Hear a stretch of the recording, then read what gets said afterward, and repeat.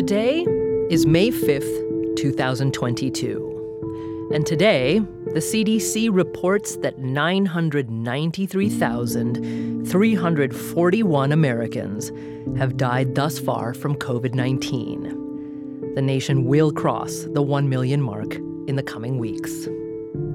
1 million dead in the past 2 years.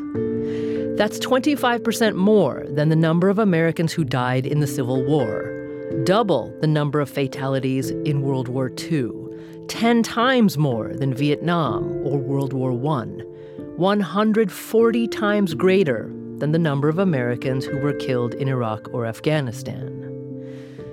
But maybe war isn't the right comparison. Maybe other diseases provide better perspective. What about that other great pandemic, the 1918 global influenza pandemic? But there too, 675,000 Americans perished from that flu, more than 300,000 short of COVID's toll. And AIDS? 700,000 dead over 40 years. So COVID stands alone, bearing the grim mantle of the deadliest event in United States history.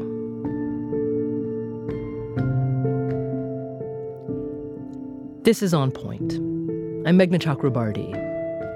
And isn't it strange then how invisible it all is? How the nation seems to be in a hurry to forget. Except, of course, for the millions more Americans, the mothers, fathers, sisters, brothers, children, friends, and partners who cannot forget. Americans like Medina Hagen Morgan. Leslie was extremely funny. He was really, really silly. So he was brilliant. His mind was brilliant. The way that he thought about things, it was just beautiful. And his heart was unlike anybody's heart I've ever seen. He was so selfless. He only wanted to take care of his family and make the world a better place. Like, honestly, those were his goals. Medina and her husband, Leslie Hagen Morgan, lived in Los Angeles. Leslie died from COVID on January 18th, 2021. He was 38 years old. He was a coach and mentor. He started a nonprofit called City of Youth. He really wanted to make South LA, which is the area he grew up in, he wanted to make it a better place. So he was affected by how gang-ridden it was and how it was so tough to grow up there and kind of stay focused and be focused without support. So he really wanted to be that support for the community. He wanted to do that through education and through providing a framework for people to be successful. COVID had changed everyone's lives since March of 2020. Over the holidays, though, Leslie, Medina, and their kids wanted to connect with family. So they took a trip to Atlanta. My mother-in-law is a nurse, and she was one of the frontline workers working in the COVID ward. And she happened to bring it to her home where we were staying. And she got sick first. And then my kids got it. Then I got it. Then my husband got it. Leslie got it. Unfortunately, we all got it and we all were recovering home, and he seemed to be getting better. But on the 11th or 12th day, I was monitoring his oxygen and it just started dropping, right before our eyes.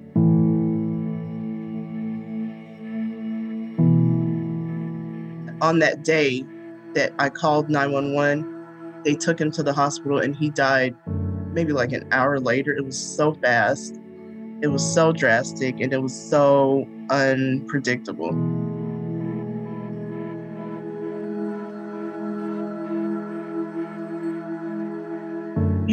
I say this a lot. You take your vows and you say, till death do you part, but you never consider that actually happening. And my husband was 38. He was young. And we had plans. I mean, like you go through life, you make plans. And honestly, when someone so close to you dies, it's like I've had to reevaluate everything, reevaluate life without him and what that looks like, dealing with the grief of myself and my children. He was truly an angel. on earth. And, we're doing everything to keep that memory alive for not just for my kids and my family, but for everyone, because he touched so many lives when he was alive, and he was such a dear friend to so many people.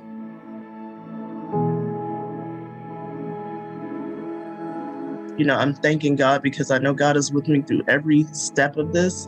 And that's really been helping me and my family just get through it and to keep putting one foot in front of the other. I'm in many grief groups, and, that's also been an amazing support. And those are the little things that I've looked forward to, those little pockets of hope in the midst of all of this that have been extremely incredible in us moving forward.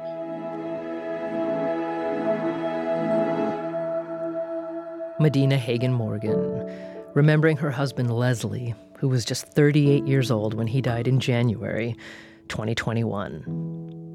After his death, Medina took over and continues to reach out to Los Angeles young people through her husband's nonprofit, City of Youth.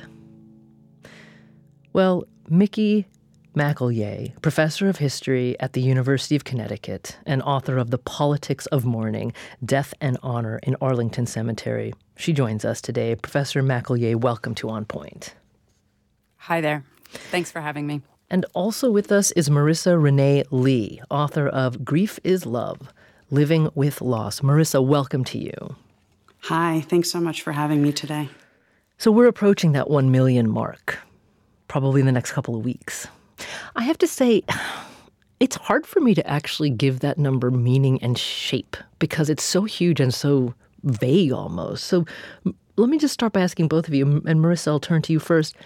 How do you process what that number means?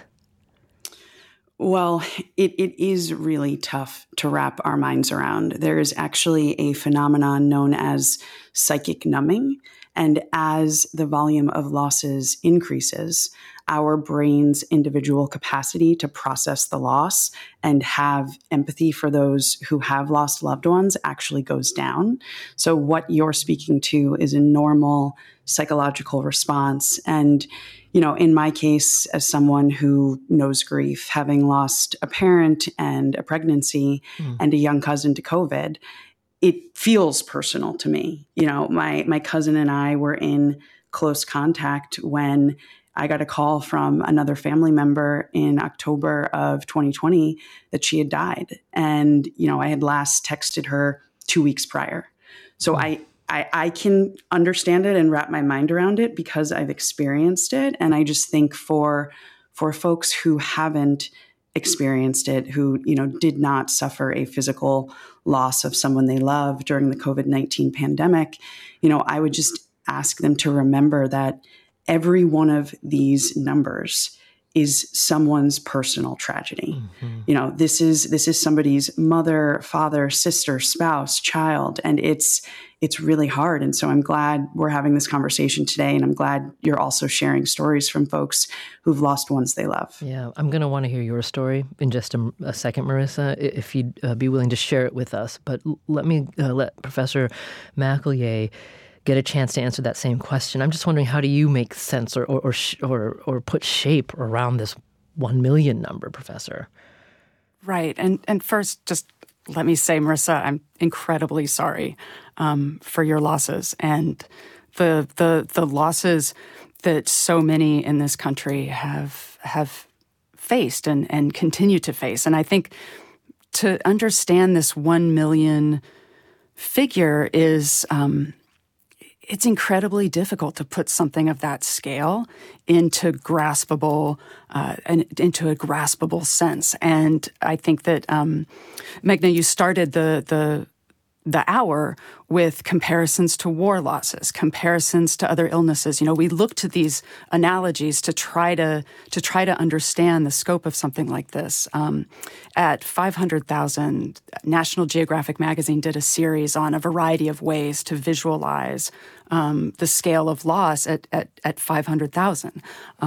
We've seen these different attempts, and they're all staggering. And the other thing that I think we have to remember is that this is just the official number of recorded dead. There are so many hundreds of thousands of more people who have been lost or who have had their lives transformed forever by this pandemic.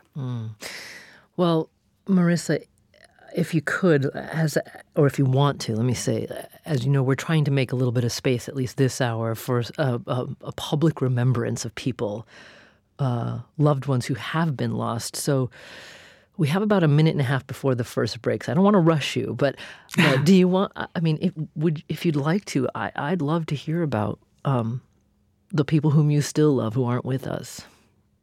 Yeah. So when I was 13, my mom first got sick with multiple sclerosis. And then as I was graduating from college, she was diagnosed with stage 4 breast cancer. I was with her the day that she died, just 2.5 years later. And what I didn't know at the time is that, you know, the second you lose someone you love, someone who you define as, you know, one of your people, your life completely changes. And you shift from, you know, being a person in the world with my mother to being a person in the world without my mother and figuring out what it looks like to live with that loss. And, you know, over a decade later, excuse me, my husband and I lost a much wanted pregnancy. And when that happened, all I wanted in the world was my mom. And I realized I wasn't over it. And now I firmly believe, and this is what I wrote about in Grief is Love, you don't get over it. When you experience a foundational loss, you have to learn how to live with it. And that's what, you know, I hope we can help folks do today. Yeah. A little later, if you'd like, I'd like to hear about your cousin as well. And I, too, as Professor McElya said, I'm very sorry, Marisa, for your losses. But that's what we're trying to do this hour, as Marisa Renee Lee has said, is make some space to think about, you know, how we as individuals and as a nation contend with, grapple with these losses that we don't get over. So we'll have a lot more when we come back. This is On Point.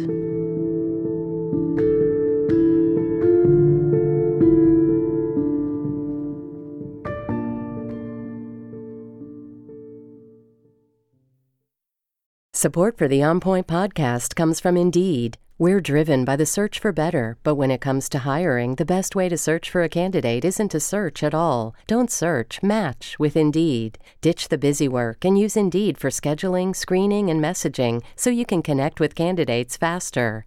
And listeners will get a $75 sponsored job credit to get your jobs more visibility at Indeed.com/onpoint. That's Indeed.com/onpoint. Terms and conditions apply. Need to hire? You need Indeed.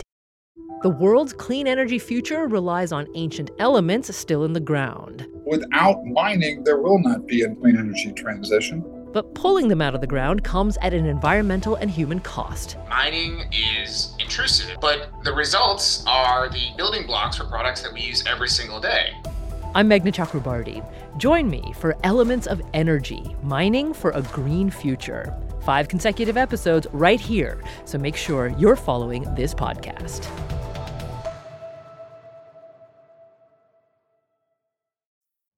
This is On Point. I'm Meghna Chakrabarti, and today we're talking about the fact that in the coming weeks, the United States will cross a very grim threshold, 1 million dead from COVID-19. So we opened our voicemail line over the past couple of weeks and asked listeners to share with us the stories of people they've lost to COVID and how they would like those people to be remembered. And here's what Erin Kennedy from Litchfield, Connecticut, told us about her aunt. 1 in a million. Born Deborah Nancy Milano, my aunt was a hero. She was the reason our family gatherings were so much fun. She had the most unique laugh, cute and high-pitched like a child's laugh. If she laughed, everyone laughed too. Her laugh was contagious, and she loved to laugh. She loved babies and kids and had a tender way of looking at us, where we could feel every ounce of love she had for us dripping from her gaze, like the tears she wiped from under her eyes when we were recovering from laughing so hard we cried. Erin Kennedy remembering her aunt. And here's Bruce Morrison from Buffalo, New York, talking about one of his loved ones. Tim O'Brien was in respiratory distress when he went to Buffalo General Hospital in an ambulance on October 9th, 2020. But COVID-19 didn't just attack his lungs. By the time the longtime president of the Maritime Charter School Board of Trustees died, The virus had damaged much of his body, including his kidneys, liver, heart, bone marrow, and brain. His daughter, Erin, tells how, in the end, COVID destroyed him. It took somebody who was alive until the last second. It's horrible. Tim was a relentlessly positive person who maintained friendships with many people, including some from early childhood days. He was part of a crew of men that had sailed a vessel known as Gusto in races on Lake Erie for 35 years. As Erin wrote in her journal, we should have had him for many more years, for more hugs and love, for more laughter, for more travel, more dinners, more wine, more everything. COVID was cruel and robbed him and us of that. One of the hardest things about losing a parent during COVID is that you really can't celebrate them the way they should be celebrated. That's Bruce Morrison, an On Point listener from Buffalo, New York. Marisa, Renee Lee, there's something about not only what Bruce said, but how he said it, which must resonate with millions of people. There's this almost rage that not only is there the loss of the loved one, but that because of the pandemic being what it was, people couldn't be honored or celebrated because we lost all of our community traditions around mourning and grief and celebration. Can you talk about that a little bit? Yeah, I mean, it was really tough when I had to pick up the phone and call my aunt and tell her how sorry I was that she lost a third child. And then to also have to say, and we can't be there. Like, that was one of the most difficult conversations I've had to make in my life. And, my husband and myself and other cousins, we watched a brief outdoor masked memorial service via Facebook Live. And there was a lot of anger in that. You feel like you've been doubly cheated.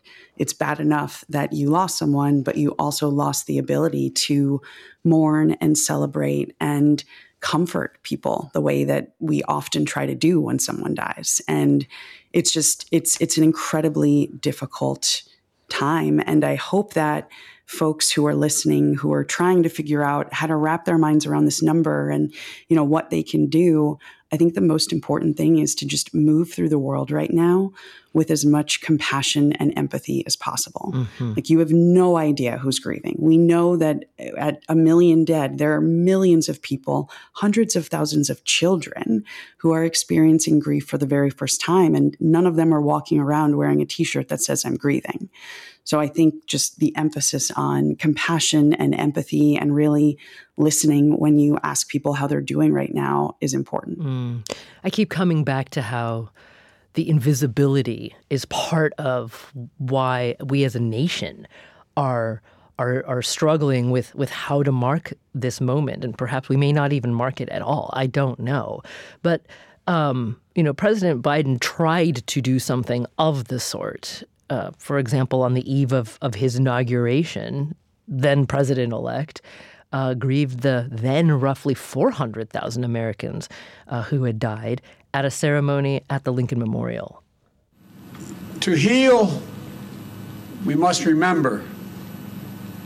It's hard sometimes to remember, but that's how we heal. It's important to do that as a nation. That's why we're here today. Between sundown and dusk, let us shine the lights in the darkness along the sacred pool of reflection. Remember all whom we lost. President Biden in January of 2021. Professor McElya, obviously we as people, as individuals and families are struggling, but then, they are part of this nation as a whole. Can you talk to me a little bit about the struggles we've had as a nation in coming together and deciding how to mark major losses like this or to mourn people? Sometimes we seem we're pretty good at it. Right? You've written an entire book about Arlington National Cemetery. Other times we're not so good at it, right? Right. Although every time it's a fraught process. And I think nothing brings people together in the way that shared mourning does and a shared experience of loss, but nothing heightens emotions so much as that as well. And we see that in the attempts to create various memorials or moments for honoring. I think that on the eve of the inauguration, that event was both incredibly necessary, but also necessarily framed through politics. It was framed through the inauguration itself.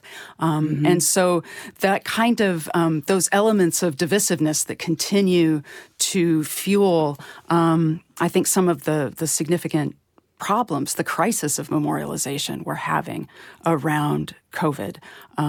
And that only exacerbates exactly what Marisa was describing in terms of, our need to move through the world understanding how many people are affected. At this point, there's so few people, I think, who aren't affected.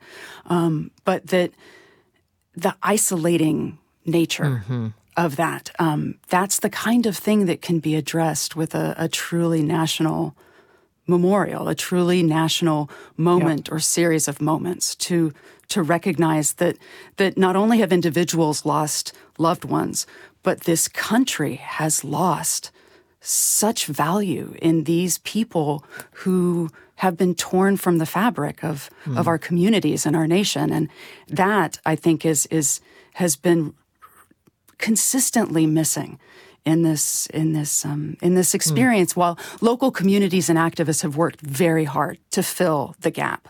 But there is a gap that needs to be addressed at a national level. Marisa, I heard you there a couple times. Go ahead. Yeah, I just want to say I completely agree. You cannot heal from that which you don't acknowledge. So we need to find a way to create space for the acknowledgement that folks who've lost loved ones rightfully deserve, the acknowledgement that we all deserve. And there is a gap at the national level.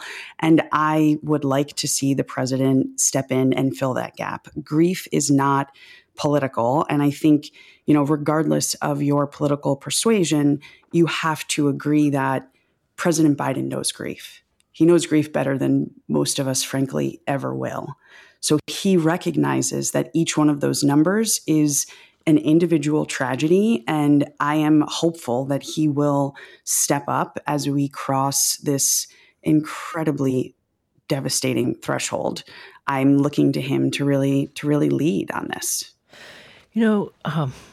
I completely hear you, Marisa, when you say grief is not political, because no matter what your party affiliation, we as individual human beings will experience grief, as you've said.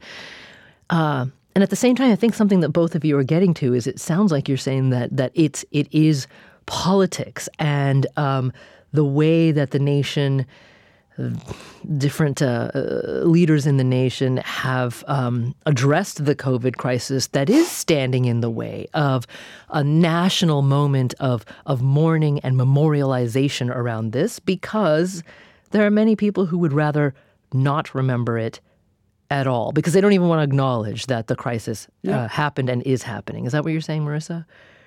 Yeah, and I think that what we need to do is focus on the fact that it doesn't matter what you thought about COVID or vaccines or wearing a mask or anything else. If you lost someone you love, you are experiencing the same kind of brokenheartedness as someone who, was masking and advocating for vaccines. And I think that what we need to hone in on is the collective pain and grief of those who've lost loved ones and give them something that would provide some sense of comfort, give them a memorial or a day of remembrance.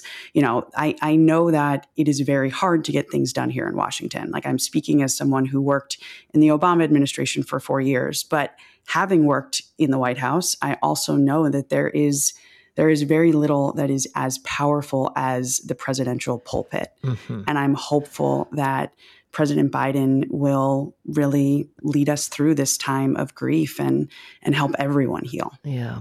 So, Professor McElya, I'm still thinking about the fact that you wrote this whole book about Arlington National Cemetery, because I think even if war is not the right analogy, it's an instructive one, right? Because the United States has come together around certain war memorials and has not around others, right?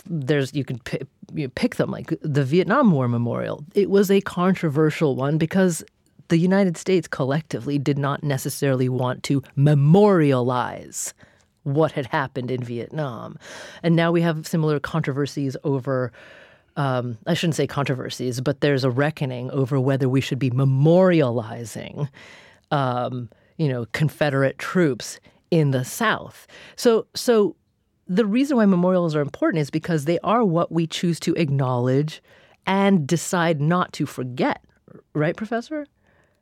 Exactly. And every memorial is also marking who isn't included in that honor, who isn't there.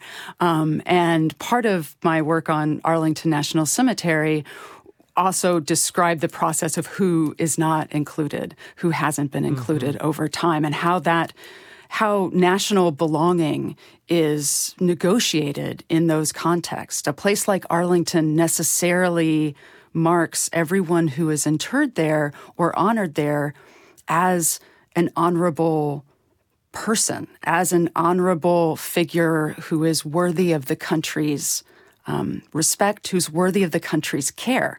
It's also a sign of a benefit that is earned through the sacrifice of service, and I think, therefore, the comparisons to war are apt.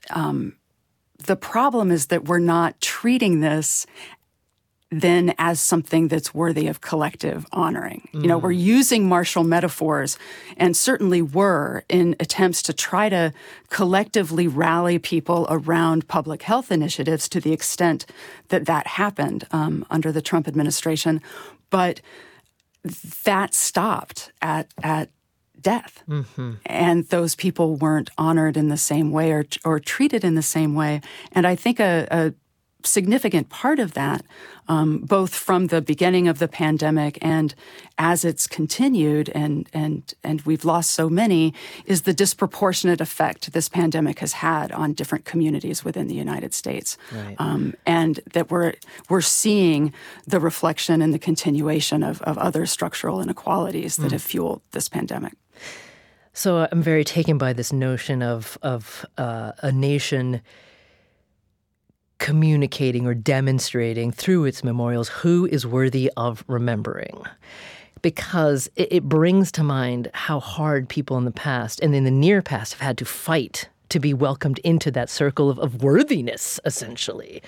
And we have a couple of examples here. First, I want to talk for a moment, or listen actually for a moment, to Brian Stevenson, right? He's the lawyer who was really the force behind the creation of the National Memorial for Peace and Justice in Montgomery, Alabama. And here's a little bit of what he said about why the nation needed to have a physical memorial for Black Americans who had been lynched over the course of U.S. history.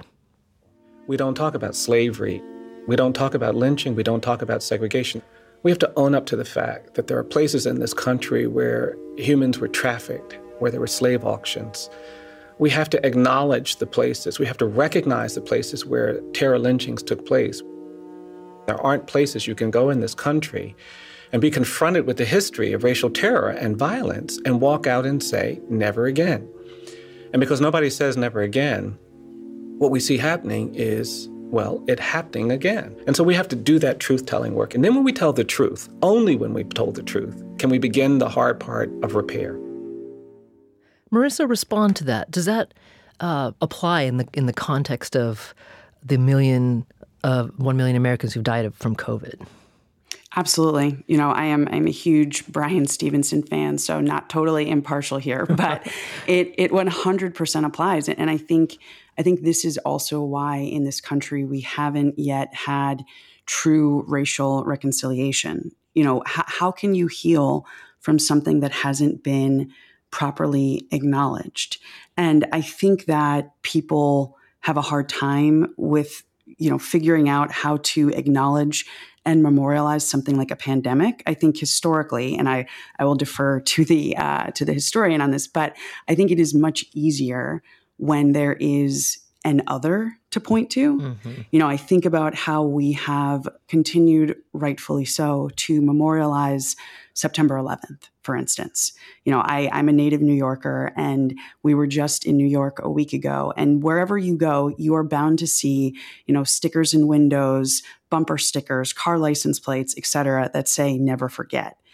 How do we do the same for this pandemic? Like, that is the question that I think we need to answer, because it's just not fair, and it's not morally okay to leave people in their suffering without any form of acknowledgement. Professor McElya, we've got about 30 seconds before our next break, but do you have an answer, or at least the beginnings of an answer to Marisa's question about how would we do this? I wish I had a great answer for you, but the one thing that I would really like to see happen, and we can talk about this also more, but we need a national moment of silence where every single person in this country can stop and pause and remember and feel connected to one another. Well, when we come back, we'll talk about other efforts and attempts to remember great losses. And we'll hear more from On Point listeners who have lost loved ones to the COVID pandemic. This is On Point.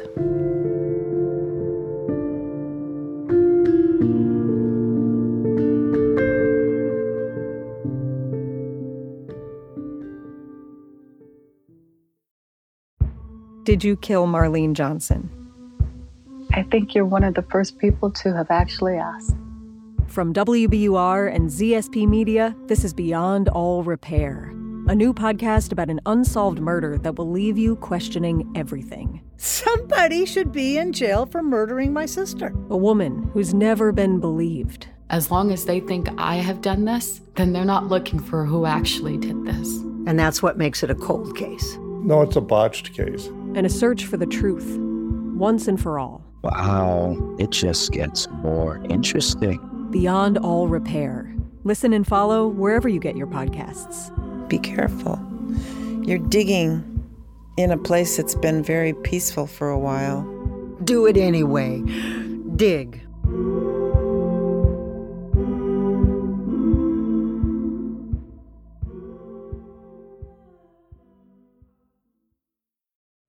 This is On Point. I'm Meghna Chakrabarti. And today we're talking about the fact that in the coming weeks, the United States will cross the 1 million mark. That's the number of Americans who will have died from COVID-19, making this pandemic the single deadliest event in United States history. Well, let's listen to a moment to Barry Joseph. He lost his father to COVID. His father was 87 and died April 2020. My dad, Paul Joseph, was a pediatrician for 39 years on Long Island. He was a very loving dad, very funny guy. This is a guy who spent his days having to give kids shots. So he had to learn the skills to kind of distract them and make them laugh. And he loved our family, us being together. That was important for him. On the first night of Passover, April 2020, my dad canceled an hour before. And this was during COVID, so we weren't meeting in person. Everything was being done on Zoom. And I was running the Seder that he used to run when I was growing up. And when he canceled, I knew something was wrong. And when I spoke to him afterwards, he was feeling dizzy and had a number of other symptoms. They weren't traditional COVID symptoms, so we didn't think it was COVID, but we knew something wasn't right. And by the next day, he went to the hospital. So we were quite surprised when a day later, they told us he had COVID. The things that we understood at the time to expect from someone with COVID in the hospital, like being intubated, he was not experiencing those things. A week later, he left, he went to a rehab, and they told us that, after a few weeks of rehab, he should be able to go back to his home. But after 36 hours in the rehab, they called us and said, he's going to die, and he can't die here.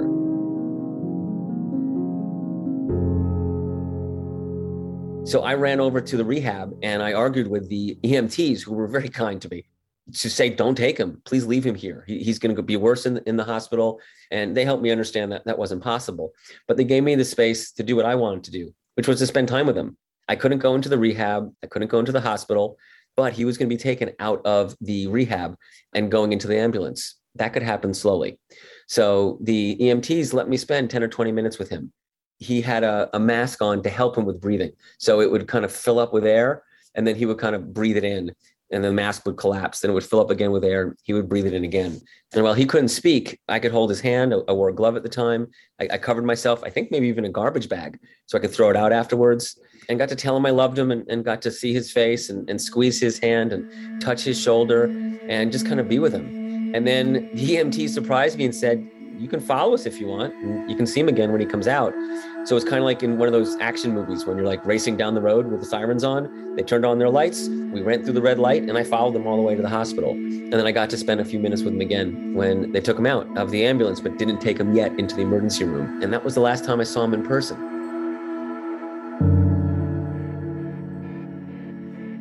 So when he died, this was right in the beginning of COVID. It was just the first few weeks of Americans passing away. It was very, very strange. I had this very personal loss, and it was hyper-local. My dad died, right around the corner from my house. But at the same time, he was number 52,000. Barry Joseph, remembering his father, Paul Joseph. I'm joined today by Micki, McElya, professor of history at the University of Connecticut and author of The Politics of Mourning, Death and Honor in Arlington National Cemetery. And Marisa Renee Lee joins us as well. She's author of Grief is Love, Living with Loss.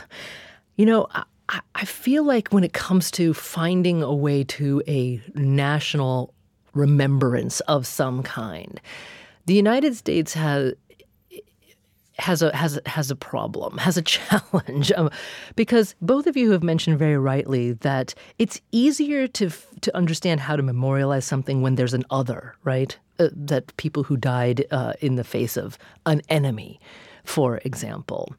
But we don't have that with COVID. We don't have the visibility of those who have died because of the fact that it was a disease, right? And people had to die essentially in isolation. And so families also then didn't get a chance to have the memorial ceremonies that we usually do.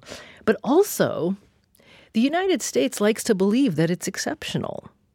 And so what we would be memorializing in this case is our collective failure, right? I mean, we have a quarter of the world's deaths and far fewer percentage of that in the world's actual population. I mean, Professor McElya, let me turn to you on this first. The U.S. doesn't necessarily have a great history of memorializing its own failures, right? Exactly. And what we're looking at is to have a national memorial or a series of national moments of memorialization is to reckon with our collective failures. And I think something that's also, though, tempered by, I'm still so struck by Barry Joseph's account of losing his father, but of the EMTs giving him that time to be with him and giving him more time at the end. I mean, what we've also witnessed is millions of little moments of care and kindness from people. And to memorialize our losses would be to honor those connections. And I think in the absence of an enemy that you've described, too often we've made enemies of one another in the context of a fraught political environment. And, Marisa said earlier that no matter what you believe, no matter what your politics, you experience loss as painful. Right. You experience loss as a human being, not as a particular identity category or a particular belief system. And that if we are able to remember those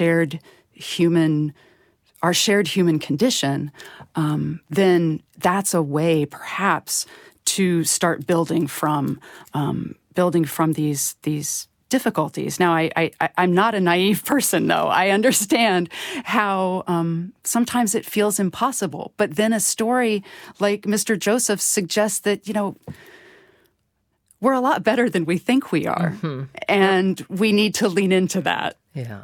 Marisa, I'm still so struck by what you said earlier, that grief never leaves us. When someone who is so central to our lives, that we're connected to, dies, we never get over it. Although I think in Western cultures, dominant Western cultures, that they like to sort of think that you can get over it, right? But what's the consequence then of not finding some kind of way to mark the loss, to memorialize it? Well, what do you think the long-term consequences might be for us? I mean, the long-term consequences of unacknowledged grief are scary. It's things like worsening depression and anxiety and higher rates of addiction. So, this country continuing to lean in on being such a grief-averse society doesn't serve any of us. And I think for folks who are eager to move on, to be over the pandemic, I completely understand that. We've all lived through a period of collective grief and trauma for the last 2 years, and we want it to be over. But I think it's important to remember that if you lost someone in the midst of it, there is no getting over it. There is just learning how to live with the grief. And in Grief is Love, I redefine grief as the repeated experience of learning to live in the midst of a significant loss. And I think the best way for the rest of us to help those who have lost close loved ones and family members is to give them the space to grieve, to acknowledge what they've lost, and to acknowledge even all of the little losses that came with that physical loss. Hearing Barry's story, I got goosebumps. I cannot imagine losing my mother and not having the ability to exert control over what the end of her life looked like. Like, that is something to grieve as well. Maybe his father always wanted to die at home and they weren't able to allow that to happen, for instance. So I think it is really incumbent upon all of us to both move with more empathy and compassion and to push our elected leaders to create some space for public mourning and recognition. The repeated experience, that's so key, right? Because it's not just like a person dies, we grieve, we mourn, and wake up, a month later and everything's fine. The repeated experience. Well, we've been spending some time in researching this show, trying to think again of various examples across U.S. history where, memorials were created or an event was memorialized, whether it be, collectively and sort of with national support or without. And so we have to talk for a second, because I think it is so apropos, about the AIDS epidemic, right? Because similarly, a disease that was ravaging certain communities in this country, and early on, people didn't want to acknowledge it, right? That at the national level, there was a staunch refusal to acknowledge it. And then when it was acknowledged, to heap the blame on the very people who were suffering and dying from the disease. Eventually, after years of activism, the AIDS memorial quilt was created. And both of you will remember this, of course, a giant quilt with the names and stories of people who had died of AIDS. So here's a little bit of tape. This is from activist Cleve Jones in 1993 about how he came up with the idea for the AIDS memorial quilt. I remember as a child, whenever I was sick or tired, Grandma or my mom would bring out this quilt, and I'd lie down on the sofa and trace the images of this quilt with my fingers. And as I thought of it, I thought, well, what a warm, comforting, middle-class, middle American, non-threatening, traditional sort of symbol. And maybe this is the symbol then we should match with this disease that's killing homosexuals and African-American women and children and drug addicts and other people that our society has still not yet come to fully value. That's Cleve Jones, AIDS activist, speaking in 1993, and about how he came up with the idea for the AIDS memorial quilt. And you might remember that this isn't a small quilt we were talking about. It was vast, laid out in Washington, D.C., and growing all the time as more panels were added as people continued to die from AIDS year after year. And Kent Bloom is one of the folks who visited the AIDS memorial quilt many times, at least 4 times. He lived in San Francisco in the 80s and 90s and lost his partner and many friends to AIDS. The AIDS quilt represents to me that we don't do life alone, we don't die alone. It's an artistic, spiritual, and I just think example of how we grieve collectively. Micki McElya respond to that, and particularly the fact that, yes, it turned into a form, a kind of a national memorial, but it had to happen because the very communities who were suffering the most demanded it. Well, exactly, that it was a response from activist communities to the state and communities rendering those who were dying and had died from AIDS invisible or demonizing them, making them hyper-visible as threats to the country. This was incredible expressions of homophobia, of racism, of American kind of isolationism, fear of people from other countries. And that memorial quilt is a beautiful example, not only of collective memorialization, but it's also a complete flip on the usual martial monument, the names. Think about the names on the Vietnam Veterans Memorial, the listing of names and the honoring of lost soldiers. And instead it took a quilt and blanketed our most national sacred space of remembrance and covered it. But Cleve Jones points to something really important. It did that through an appeal to this warm, he calls it middle class, middle American. We're still stuck in cycles where people have to somehow prove their worth to be honored. People have to make themselves recognizable to quote unquote middle America, middle class people, instead of honoring people for who they are, where they are. And so I think, I mean, it's a brilliant clip because it encapsulates all of those pieces that Jones and other activists were working toward to try to change this country. Well, as we head towards the last few minutes of the show, I just wanted to note that, I mean, of course, we're talking specifically in the U.S. context here, but you know, other countries, even China, for example, I believe back in 2020, so early on in the pandemic, the entire nation of China stopped for 3 minutes on a Saturday for a 3-minute-long moment of silence to honor and remember those who had already died in China. We've done it, various little versions of it here in the United States. For a while, there was that tradition of people applauding every evening for first responders in the early weeks and months of the pandemic. But there needs to be more now. And here's Congressman Greg Stanton of Arizona. He's the lead sponsor of a House resolution in support of a COVID Memorial Day. It's got 67 co-sponsors. At the moment, all of them Democrats, but Congressman Stanton says he wants to attract Republican support too. Those that are suffering from long-term COVID, those that have lost loved ones, we see you, we hear you, we will not forget you. We understand that your family, the loss of your family member is first and foremost a loss to you, but it is also part of a larger national tragedy. Marisa, we've got 30 seconds left, I'm afraid, but I'm going to give you the last word here today.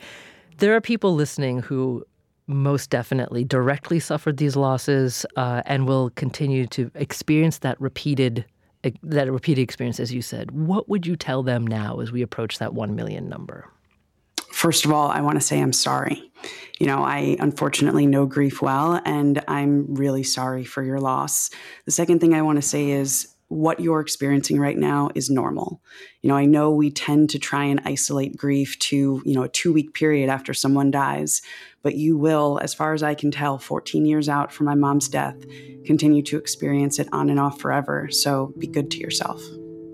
Well, Marisa Renee Lee, author of Grief is Love, Living with Loss. Marisa, I'm so sorry for your losses, but doubly grateful that you could join us today. Thank you so very much. Thank you so much for having me. And Micki McElya, professor of history at the University of Connecticut and author of The Politics of Mourning, Death and Honor in Arlington National Cemetery. Professor McElya, similarly to you, thank you so much for joining us today. Oh, thank you. I'm Meghna Chakrabarti. This is On Point.